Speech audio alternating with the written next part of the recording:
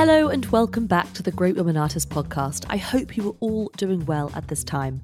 I'm so delighted to say that today we will be speaking with the Barnes Foundation curator, Cindy Kang, on the great impressionist, Berthe Morisot. But before we start, I am so excited to reintroduce our sponsor for this series, the brilliant Alighieri jewellery, a collection inspired by Dante Alighieri's Divine Comedy, with each piece corresponding to one of the poet's 100 poems. You can visit their wonderful work at www.alighieri.co.uk, and just for our listeners, they are offering a 10% discount across all products with the code TGWA at checkout. Each week their founder Rosh Matani will be giving us an insight into Alighieri, and I hope you enjoy this episode. Hello Great Women Artists listeners, it's Rosh from Alighieri Jewellery. I wanted to let you know before word gets out tomorrow that Alighieri will be opening up the doors of its pop-up Alighieri Old Town, an old-school Italian piazza in the heart of central London from the 5th to the 9th of May. We'll have lots to show you, from a new bridal store to a nail bar and a chain bar.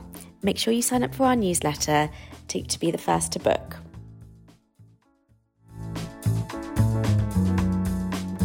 Hello everyone, and welcome to the Great Women Artists podcast with me, Katie Hessel. Some of you might know me from The Great Women Artists, an Instagram account I set up in October 2015, which celebrates female artists on a daily basis, ranging from young graduates to old masters. Well, in a similar fashion to the Instagram, this podcast is all about celebrating female artists from a variety of backgrounds and histories.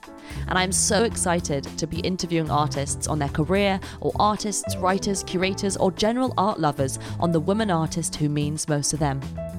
What I want this podcast to do is celebrate female artists in all different capacities, so you, the listener, can gain a look into the greatest female artists working now or from art history.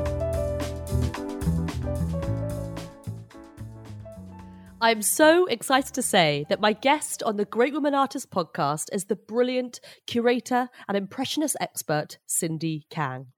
Currently an associate curator at the Barnes Foundation in Philadelphia, where she has curated numerous exhibitions, including Marie Curie, The Modern Thread from Morisot to Man Ray, and Renoir, Father and Son, Painting and Camera. Cindy's research and publications focus on the relationship between painting and the decorative arts in the late 19th and early 20th century France.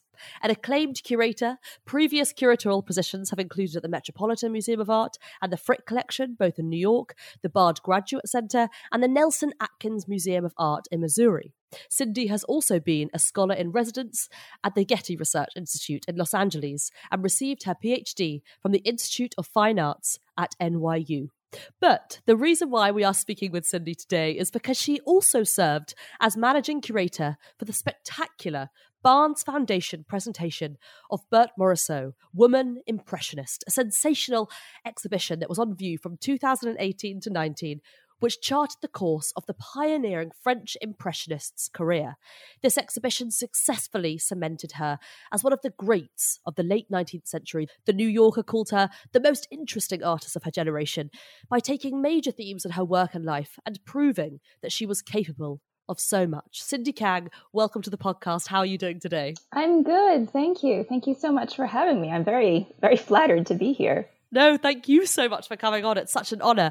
I was sadly never able to make what looked like a stunning exhibition last year. However, I have bought the catalogue, which has just made me so excited about finding out more about Berthe's life. I mean, when we think of the Impressionists, so much of the time, names such as Monet, Degas, Renoir come up. But Morisot herself was a member of the group, having exhibited in their first exhibition in 1874 and every exhibition but one after that, and was also widely praised by critics. So I just want to start off by asking you, when and how did you first come across Morisot and her work?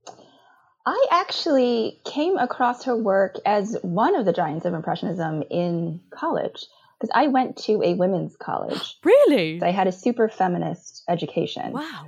And so when I learned about Morisot, it was in the company of Monet, Renoir, Degas, just as groundbreaking and important as they were. So it came to me as a surprise later Yeah. that she was actually not considered that by the wider world. I love this. So, and it still was a surprise when we were starting to promote the show in Philadelphia, our marketing team did a sort of survey of how many people had heard of Morisot. And the numbers were so low. And I was still shocked, even though people had told me that, yeah, she's not well known. But in the feminist canon, I guess, which is how I was brought up in art history, she was always a giant. So I was really thrilled to be able to work on this project. It was quite a dream come true. Yeah, absolutely. I'm so glad that you have this, because she is a giant and she should be that for everyone. I mean, was there a particular work when you first studied her that spoke to you and stood out for you? Oh, gosh. It's an early work of hers, and it was in the exhibition. It is a painting called The Artist's Sister at a Window. Yes. I love that work. And I love it even more now that I'm older, now that I'm a mother, actually. But it shows Berthe Morisot's sister, Edma. They're in this town, Lorient, and she's sitting by a window. The window's open. She's holding a fan in her lap, and she's looking not out the window, but at this fan in her lap with a really ambivalent expression. Yeah. Maybe melancholy, maybe bored, but definitely not overjoyed. And the other detail here is that she is very likely pregnant with her first child. And this painting was executed shortly after she got married. And shortly after she got married, Edma, who was a painter herself, she was painting with her sister, gave up her artistic ambitions. And so you feel all of this backstory in this painting. It's so subtle, but it's there. And these are the same issues that we feel today. You know, the conflict between pursuing your career and your family, and how do you balance them, and what are the societal expectations and pressures on you. So it was just fascinating that this painting from 19th century Paris, which really has nothing to do with my life, it should connect with me so much. Yeah, I mean, what I love about this work as well, and this comes up a lot in Morisot's work, is this idea of thresholds as well, you know, being between the inside and the outside. I mean, do you think there was some kind of significance in this picture in particular that almost feels like she's trapped in this interior? Yeah, and I think what's really the key is that she's not looking outside, right? She's not looking out and yearning to be out. She's looking inward. There are these French doors. They're just flung wide open, but she's just looking at this object in her lap. And what I also love about this object in her lap, which is a fan, is that the way it's painted with these daubs of colorful patches, the fan in her lap is made to look like a palette. And to me, it is so symbolic. You can see that she's giving up painting to take on, you know, this quote unquote decorative role of being wife and mother. So I think there's a lot of psychological resonance in this picture. But one thing that does strike me when I am in front of Morisot's is that they're very small scale. Yeah. And very intimate. They draw you in. And so you feel like even though there's these small, intimate works, they create this entire world that's palpable. You know, you can feel, you can enter. And it's really because of how subtle the expressions are on the figures in her paintings that allow you to enter into their mental states. Yeah, absolutely. I think the first painting I ever witnessed of hers was Young Girl on the Grass, the Red Bodice at the Painting a Modern Garden from Monet to Matisse at the Royal Academy here in London, where she was just one of two artists in this huge show.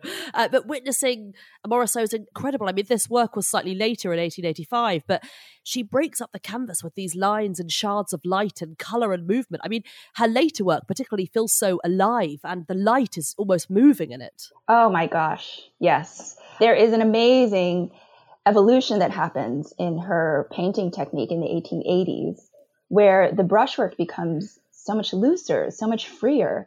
And it's radical, actually, how far she pushes the Impressionist painting technique. I think she pushes it farther than most of her colleagues. Yeah. She's experimenting with form and formlessness, even you can say, because I just find it thrilling. There was a painting that we had in the exhibition from the Art Institute of Chicago. There was a woman at her toilette, and I just find that painting so breathtaking and so thrilling every time, because it's like you're just watching how this swirl of rapid brushwork seems to teeter on the edge of falling apart into chaos, but it doesn't. Instead, it just coalesces and conjures this incredibly beautiful, delicate image of this woman, doing her toilette in her bedroom. Yeah. What do you think makes Berthe such a groundbreaking painter? I think it is this technique and this experimentation with technique, which again is more than even her contemporaries. I think also what makes her a really radical and modern painter is that the subject matter she treated was contemporary women's lives, and she treated it in an avant-garde manner. So she was taking this subject matter that was not that well respected, or people did not think of that kind of subject matter as the subject of modern painting. And she took it and made it the center of this radical new approach to painting. Totally. I mean, I'd love to get into this in a moment, but she was born into an upper middle class family. She was actually born in 1841 in Bourges to an affluent family. I mean, can you tell us a bit about her childhood? Who were her family and were they artistic? So her father, he was in different civil servant posts in France until they finally moved to Paris in 1860. And so she had an upper middle class upbringing. She learned piano. Her childhood was, I guess, very typical of her class. And where it starts to veer off the typical is when she turned 16 and her mother decided that she wanted her two daughters to give their father a drawing for his birthday. So she started to, send them to drawing lessons. And it was this experience taking drawing lessons that both of them showed an enormous amount of talent and pretty much launched into art. They went through several teachers because it was very apparent and very clear from the beginning that they were at a very high level and needed a certain level of teacher. And one of their teachers actually famously told their mother something like that, this is a catastrophe. In what way? You have such talented daughters. If they go into art, they will become artists, which is a catastrophe. Oh my gosh.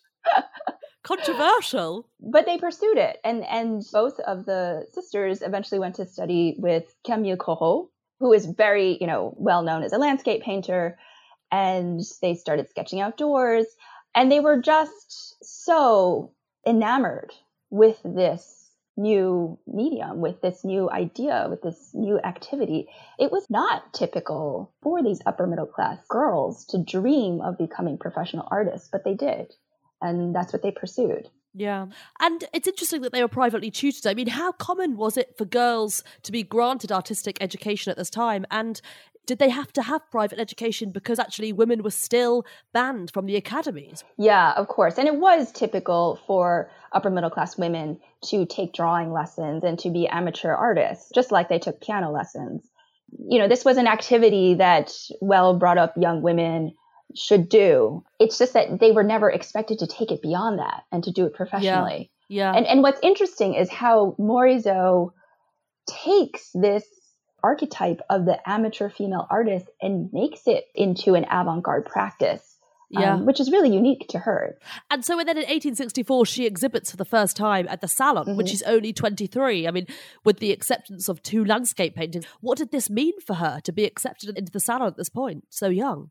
It was huge. And again, it shows how talented she was and how fiercely independent she was. What an independent mind and spirit she had, that she already was staking her claim on this profession. She was going to be an artist. She was going to be officially recognized. She was going to exhibit at the Salon along with her sister. They were both on this path together. And I think that's important, that sisterly relationship in the beginning, because they really were mutual support for each other. They were each other's moral support, and they pushed each other to pursue this dream. Wow. And so can you kind of tell us a bit about what the Salon was like and what it represented in 1860s Paris at the time? So the Salon was the official art exhibition in the city. And if you were an aspiring artist, if you really wanted to stake your claim on an artistic career, you had to be accepted at the Salon. And this was a time, of course, when artists who were working outside of a kind of academic tradition, academic style, started to challenge this convention of the Salon and of having to exhibit at the Salon. And so Morisot came along quite at an opportune time. It was already pretty radical for a woman of her background to be trying to pursue a career as a professional artist and trying to exhibit at the salon. But then when she starts to meet these avant-garde artists and starts to associate with them and then gets invited to join a radical artist cooperative that was planning to exhibit outside the salon, that was quite a risky move. And I think it's incredible that she decided to go for it against the advice of many people. There were more kind of official artists who were her mentors who said, this is a really bad idea. You're just going to destroy your career if you go with these kind of radical bohemian guys. But she knew they were onto something, and she knew they were trying to push art in a new direction, and she wanted to be part of it. So I feel like when we think about the Impressionists, they are so canonical now that you forget what a kind of risky ragtag venture it was. And to have Morisot agreeing to be part of the first Impressionist exhibition is still astounding. Yeah. Oh my gosh, it's incredible. But just to sort of backtrack slightly, at the end of the 1860s, she meets Manet. I mean, was this a really sort of integral part of both of their careers? They were equally influential in each other. I mean, tell us about this relationship. Yeah, so she meets Manet through copying at the Louvre, and that is a huge, important moment. I'm really glad that you opened this question with saying that, it was an important moment in both of their careers. Yeah. Because for a long time, Morisot was understood as really under the influence of Manet, and that was the end of it. But as you said, it was actually a formative moment for both of them because they formed an incredibly fertile kind of artistic relationship where they were constantly in dialogue and looking at each other's works and, feeding off of each other. And you can see that throughout both of their artistic productions. And then, of course, meeting Manet was important not just for her artistic career, but also for her personal life, because she ends up marrying Manet's brother. And he also was an artist. But I think what's fascinating about that relationship is that once she gets married to Eugène, he gives up his career in a sense. He stays at the amateur artistic level and he supports her career. And she keeps her maiden name as well. Yeah, because she's already exhibited at the salon under her maiden name, Morisot. So she just wants to keep exhibiting under her maiden name, even though socially she's known as Madame Manet. But she definitely doesn't want to be subsumed under the Manet name. She knows that, Edouard Manet is already quite notorious.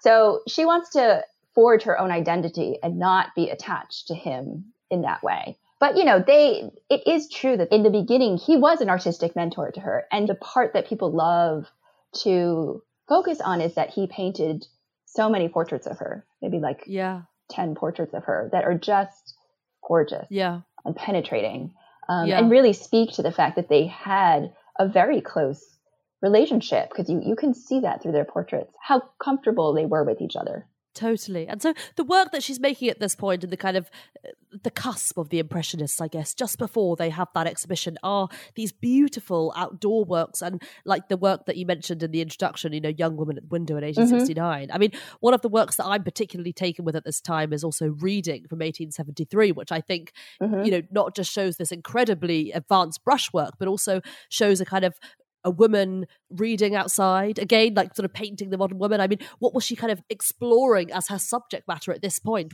I don't think she was that conscious of it at that point yet, because I think what she was focused on was the idea of painting outdoors, the challenge of painting outdoors, and the challenge of painting figures outdoors. How do you integrate the figure into an outdoor space? How do you capture light? In her very early works, when she's painting with her sister and exhibiting at the Salon, they are painting in that kind of old master manner with a dark palette. And when she starts painting with the artist who will become the Impressionist, her palette completely lightens. Yeah. And this completely changes how you're thinking about color and light. And she is also painting the subjects that she has access to. Yes. So in the beginning, I think it's, she's painting her sisters. She's painting her sisters' children. So she is absolutely coming out of that tradition and that practice and pushing it to a new technical level, a new avant-garde expression. So I think in the beginning, I don't see it as quite as conscious as, maybe a little bit later in the 1870s, where you see that she really starts to develop this figural type of the modern woman, which then becomes so closely associated with her and her work and her career. Yeah, no, it's so interesting you mentioned about, what she had access to, because am I right in thinking I've read where she's recalled in a diary where she's actually traveling to Nice in the 1870s and she's actually being harassed because she's painting outside but that's such an interesting thing, when you look at female and male depictions of that time, it's just what she had access to. It's not like she could go and paint the cafes. It's, the fact that she was literally being harassed from painting outside, meaning that she would have to take a boat out and into the sea to be able to paint from a distance on her own. Yeah, and she had to be chaperoned anytime she was painting outdoors, She was a curiosity. I mean, she writes in her letters, she recounts this episode where she's like trying to go out in the field and paint. And, this huge group of children just come flocking around her because she's such a curiosity. They're like, what is she doing? What is this woman doing? So, wow. Yeah, there are these practical concerns, which is also why she's painting a lot indoors. She's painting interiors, she's painting domestic interiors. And then she is focused so much on, as we said before, the threshold space, windows, because that was a way of fusing indoor and outdoor, where she could still paint the outdoors, but be indoors and not be harassed. Yeah. And that's so interesting because that's how, when you think of the kind of female Renaissance art as well, they love to paint thresholds. And I get it now. It's because they're trying to prove that they can paint the outdoors as well as the indoors. But so, like you just mentioned, in 1874, the first Impressionist exhibition happens. And first of all, I'd love to ask you, what really drew her to the Impressionists? Well, she was friends with Manet. Manet was friends with the Impressionists. So they were part of a wider social network. She clearly was someone who wanted to take risks. She was ambitious. Yeah, she was ambitious and she knew where she wanted to go artistically, that she didn't want to stay in this academic salon painting. She wanted to be pushing art in a new direction. And these were artists that were of a similar mind and also were working towards these ambitions and these goals. So it was Degas who first invited her to exhibit with them. They were kind of in the same social networks. There was a comfort and a familiarity there that I think allowed her to think, I'm going to try this. Yeah, absolutely. And what was it that she exhibited at this first exhibition? So she exhibited one of her most iconic and famous paintings now, which is called The Cradle. Yeah. Which is also... I love that work. I love that work too. It was so thrilling to have that in the exhibition and to be able to hang that. That came from the Musée d'Orsay. So The Cradle establishes her as a major painter, partly because it is a scene of motherhood, of maternity, and it's kind of what people were expecting her to exhibit. But even so, when I look at the painting, I see so much more than what the critical reception was at the time. It's interesting because when you read the critical reception, they talk about, oh, it's such a sweet painting of motherhood. And when I look at it, I am so drawn to it precisely because it is completely ambivalent again. Yeah. She's painting her sister, Edma, looking at her sleeping daughter, her new baby girl, Blanche. It's her second daughter. And the expression on Edma's face is really hard to read. And I feel like I would walk into the exhibition and one day it would seem like she was just looking adoringly at her baby daughter. And the next day I would walk in and it seemed like, no, it was a very melancholic expression tinged with a lot of ambivalence. It was not a very straightforward, clear-cut, saccharine kind of portrait of motherhood. There was definitely a lot of lived experience being expressed, of psychological nuance, again, of what it is to be a woman living at that time. Yeah, I think it's so interesting. You mentioned earlier that Edna also gave up her career in 1869 when she married her husband. Yeah. And I mean, maybe I'm reading into this, but you could read it as contemplating the fact that she's in this painting, the fact that she gave up this career. She could have been the one behind the canvas. And also the composition of this work is so interesting because you have these kind of two diagonal lines and this kind of black background that actually really separate Edna from her baby. And the fact that she's got this net over this translucent net, there is this barrier that you don't see in, when you look at someone like Mary Cassatt, always the mother and child are kind of swept up together. This is also pre-Morisot Berthe having a child herself. Yeah. And the way that Edna is also dressed is so contemporary, and it's as though she's about to go out. And I don't know, there's so much going on. It's so charged. There's so much kind of modern life within this very traditional mother and child setup. Yeah, and I'm glad you brought up Cassatt. Cassatt never had a child and painted motherhood over and over and over again, and was quite associated with that theme. But, Cassatt was painting motherhood with a capital M, right? She was painting, kind of like doing the modern Madonna.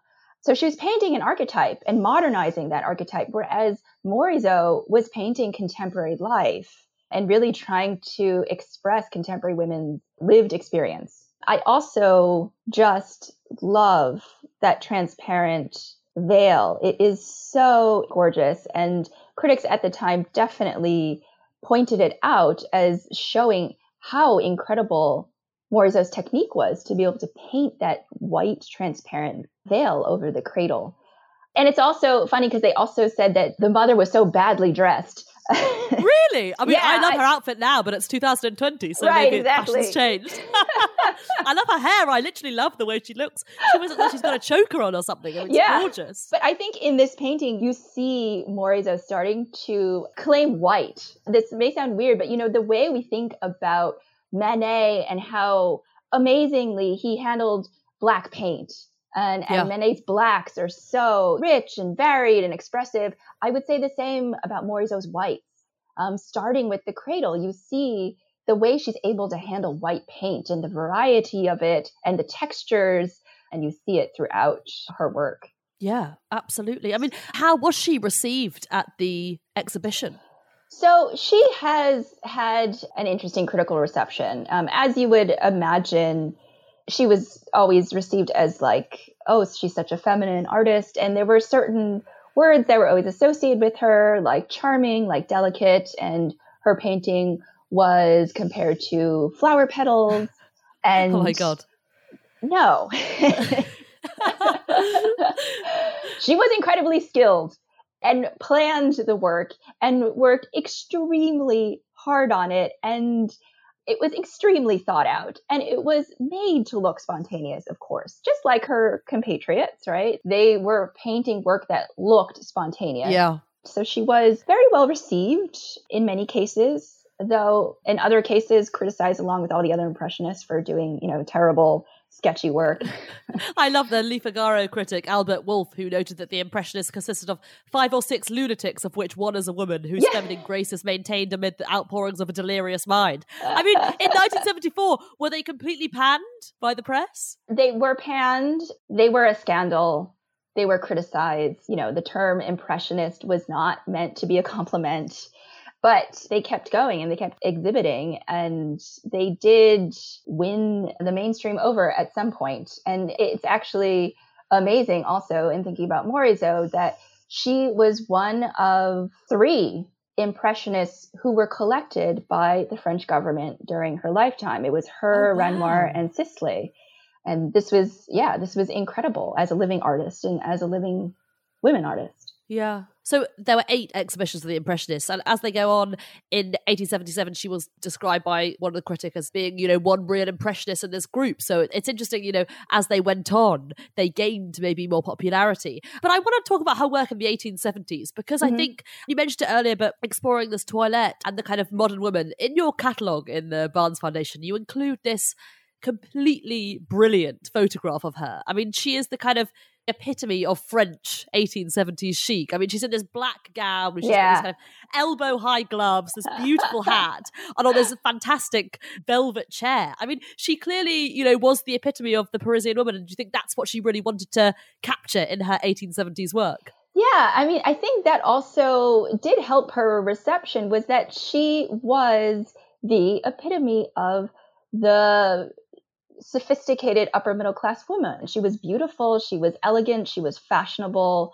I mean, unfortunately, other female artists were described as like trying to be too much like men or overly muscular or whatever it was.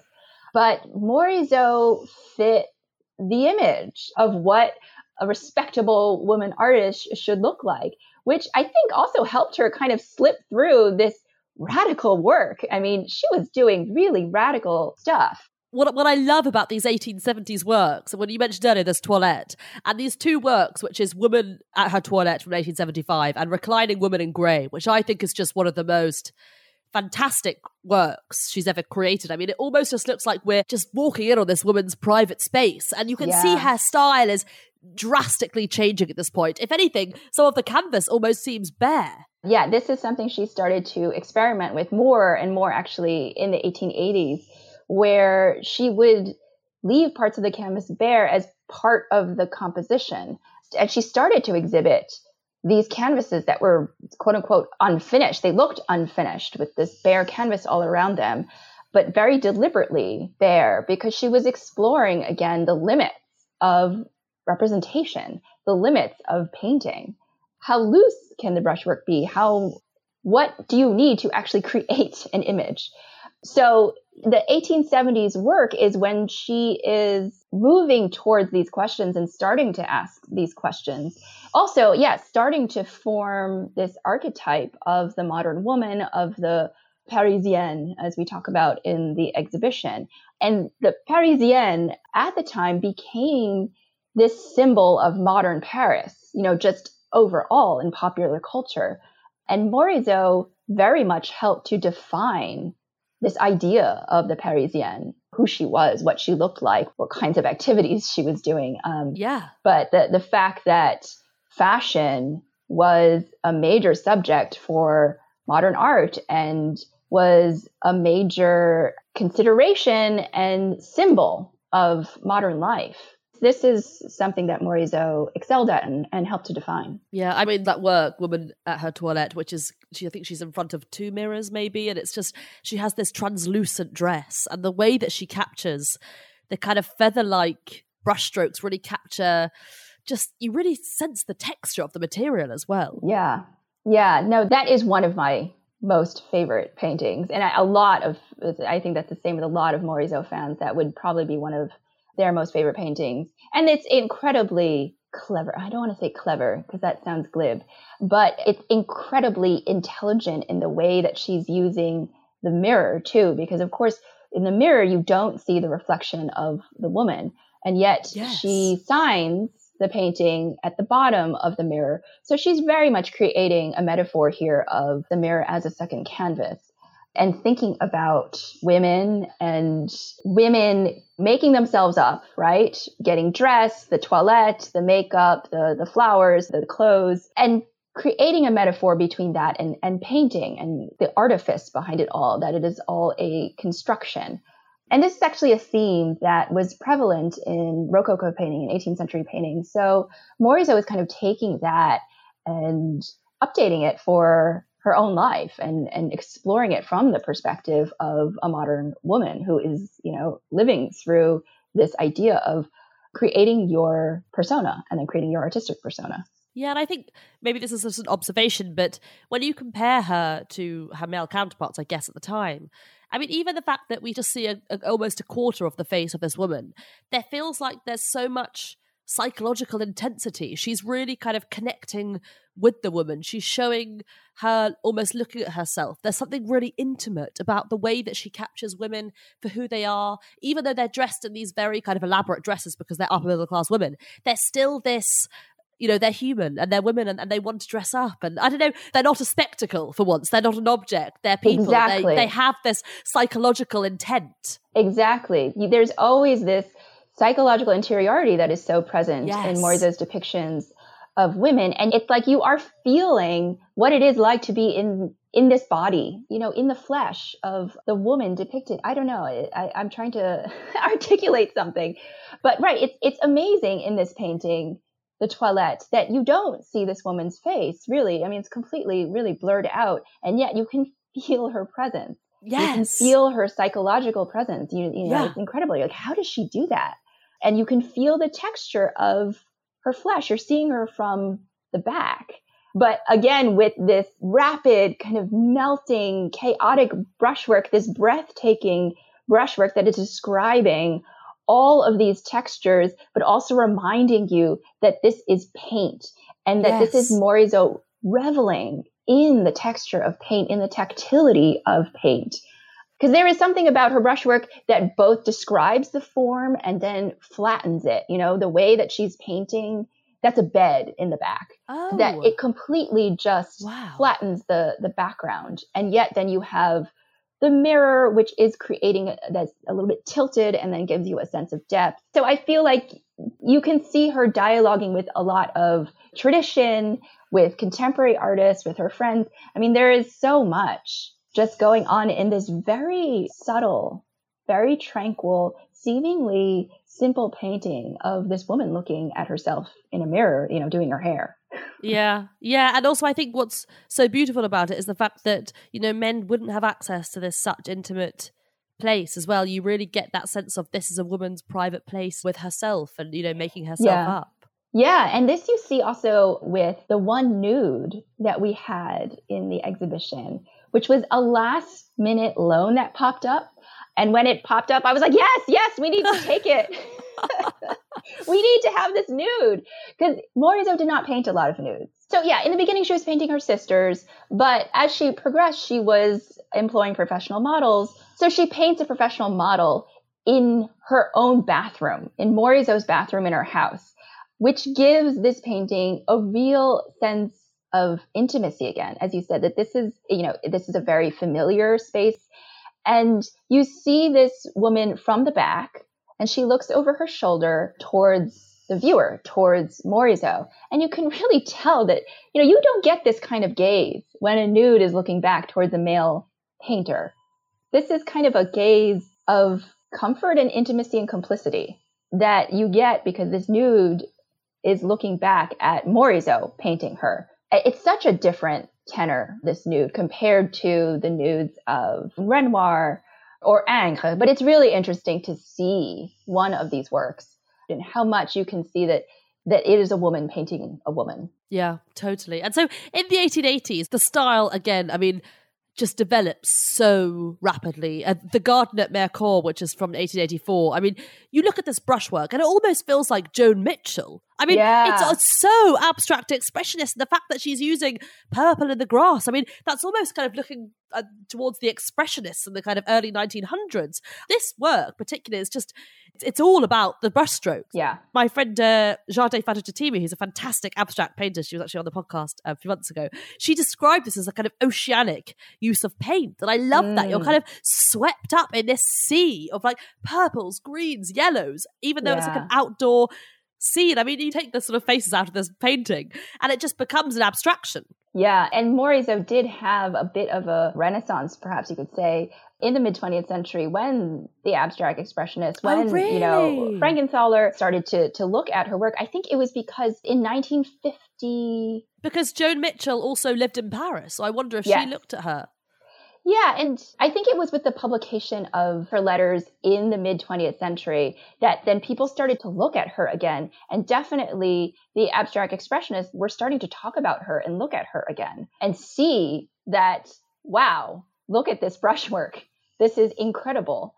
And she was doing this, right, in the 19th century. Yeah, so she absolutely had a second life in that context. Yeah, absolutely. And so in 1885, I mean, she paints this incredible self-portrait. I mean, what do you think? Can you tell us about the self-portrait of 1885? I mean, what do you think this says about her portraying herself, immortalizing herself as a woman at work because she's in front of a canvas? Yeah, this is an incredible painting and really shows her at the height of her powers, at the height of her confidence. It's such a confident work. Because it's also, there's tons of bare canvas. So she shows herself basically bust length, looking out towards the viewer. And she's wearing this brown jacket And she's got these embroidered kind of flower decoration on this jacket that one of her friends compared to a military decoration, because this is the tenor of this portrait. She's so upright, right? She's so erect, and she's so at attention and just looking right out at you, no apologies. Yes. And you can sense her confidence in herself as an artist, finally, right, in this portrait. When you read her letters, one way that I felt kind of an empathetic connection to her is that when you read her letters, she's always so down on herself. She's always like, oh, my work is terrible. What? And like, oh my gosh. I know. And she's like filled with self-doubt and not confident about what she's producing. And she destroyed a lot of her early work. So it's amazing to see this self-portrait and to see how she just finishes it and paints as much as she thinks she needs to paint in order to express what she wants to express. Her face and her figure are described, but then the background is completely patchy. And then there's just bare canvas, around the edges. And then this amazing detail, she's holding her palette and her brush. But her palette and her brush are described as this summery kind of vortex of brushwork. It's so cursory and so dynamic. And you can also see that her hair is graying a little bit. Yes. And she's not afraid to show that. Yeah, I thought that. You never see that ever in painting. But I mean, it's interesting. You should talk about how she was down on herself, because she was, one of the only women working at this time. And there's this quote in her diary which has said, I don't think there has ever been a man who treated a woman as an equal. And that's all I would have asked for. I know I am worth as much as they are. I mean, that must have put self-doubt on her mind. The fact that she was singled out for being a woman, and the fact that women were associated with lesser than men. Yeah, absolutely. And the fact that she's writing that in 1890 when she's already 50. Yeah. I mean, that's also heartbreaking. And I mean, maybe a little has changed. I think younger women now are more confident and unapologetic, but it didn't feel that different or that strange to me when I was reading her letters, to read, that she's saying how stupid she was and all these things, because this is so typical of how women are socialized still. She had a lot of imposter syndrome, and this is still the case today with women working in male-dominated fields. So in 1892, Eugene dies, and her work, well, first of all, she has her only lifetime solo exhibition this summer, but she dies in 1895 prematurely. But just before she dies, she creates this work of Julie, who's her daughter, in 1894, which almost looks, I mean, it's like, you don't even think it's her because it's so different. It looks like Edvard Munch or something. Yeah. So again, she's shifting styles in the 1890s and exploring something new. Her brushwork becomes much more sinuous. Her palette becomes more acidic. And she already was so attuned to the psychological interiority of her subjects. And so it seems like in the 1890s, she's pushing that a little bit farther and just thinking about these new symbolist currents and painting as expressing interior mental states. Yeah, this painting of Julie that you're talking about is the painting that we ended the show with. It is really incredible. I mean, I should say something about Julie. This was her only daughter. It was her only child. And once Julie was born, Julie became one of her favorite subjects. And she painted Julie from babyhood up to when, she died herself. So you get to see Julie grow up in her paintings. And you also get to see that the motif of the young woman, the adolescent girl, is so resonant and so important for Morisot that it is expressive also of this idea of thresholds. It's between childhood and womanhood. Yeah. And there is something very poignant and resonant about the way that she paints Julie as she grows up. And you can almost get a sense that Julie is like on the cusp of womanhood. And you get a sense that Morisot is always poised on a breakthrough in her art because she was always seeking something more, something new. And there was this wonderful quote that I included in the exhibition where she says, "I'm reaching the end of my life and I'm still a mere beginner," which I find, again, incredible because she's accomplished so much and she's pushed painting in such a new radical direction. And yet she still is finding that she is still a beginner. Oh, I love that. I mean, in 1895, she dies from pneumonia, age 54. And to think that what she would have thought of just the next 10 years in art, I mean, the kind of progressions that happened after that. I know. I think the fact that she experimented and constantly reinvented herself each decade just showed that she was so ahead of her time, ahead of always looking towards the future, the modern world, the modern woman. I mean, she's so innovative. And in 1896, Renoir, Monet, Degas, and Julie Manet actually organised a retrospective of her work, 400 works. I mean, tell us about this. I mean, how was she then remembered after this? Yeah, that was an incredible landmark posthumous exhibition, which is still the largest exhibition of her work ever. Yeah. And the majority of those works remained in the family. So in the end, most of her production after that 1896 exhibition just disappeared from public view. And, you had to know the family in order to see it, which some lucky people did. But, even though the family did give gifts to museums and there was some circulation of her work on the secondary market, it really contributed to Morisot's reputation declining and her kind of disappearing from history. I mean, I'd just love to ask, what was then you say that this exhibition in 1896 was the biggest exhibition she's ever had. I mean, the fact that, in London, we've never had a Berthe Morisot show. And what was the reaction to her work when you exhibited it? Oh my gosh, it was such a revelation. People were just bowled over and they were so in love. But no, it was an incredible reception. And I feel that it really established her again as the center of this time in art and in art history, and that she was a founding member of this really radical and important art movement. Yeah. And what do you think Berthe's taught you? Oh my gosh. I guess to continue to pursue your work, even if you are doubting yourself. I mean, because a part of her knew that she was quite good, right? She knew that she was good. She knew that she was talented. She knew that she was onto something. But she was always battling herself and her self-doubt and her imposter syndrome. That is the same for me. That's the same for a lot of women.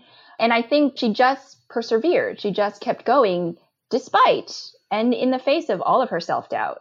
And I think that is a lesson that we can learn from her and take away as women, working today. Totally. Cindy, thank you so much for this just incredible insight into Berthe Morisot. And as it says the Great Women Artists podcast, we do always ask our guests, if Berthe was alive, or perhaps you could go back in time to the 19th century, what would you say to her? I would want to ask her where her painting was going. What was she thinking now? Because she died so suddenly in the space of a week. Oh my gosh. It was sudden. It was very sudden. It was just, all of a sudden she was just gone and cut off, and her work was just cut off. And, the last room in our exhibition, you could see her moving towards something, and it just was so tragic. And I would want to ask her and to see where are you going next? Where are you thinking of going next? What are you doing? Where are you going to push your painting next? Perfect. Cindy, thank you so much for coming on the podcast today. Thank you. It was a pleasure. Thank you all so much for listening to the 60-second episode of the Great Women Artists podcast with the brilliant Cindy Kang on Berthe Morisot. I am just in awe at Morisot's radical work and career and urge you all to look it up. As always, I have linked through to everything, all the images in the show notes, including Cindy's fantastic exhibition. This episode was sound edited by the brilliant Winnie Simon, and if you have been enjoying these episodes so far, I would be so grateful if you were to leave a review, as it helps others find us. And of course, thank you so much for listening to the Great Women Artists podcast with me, Katie Hessel.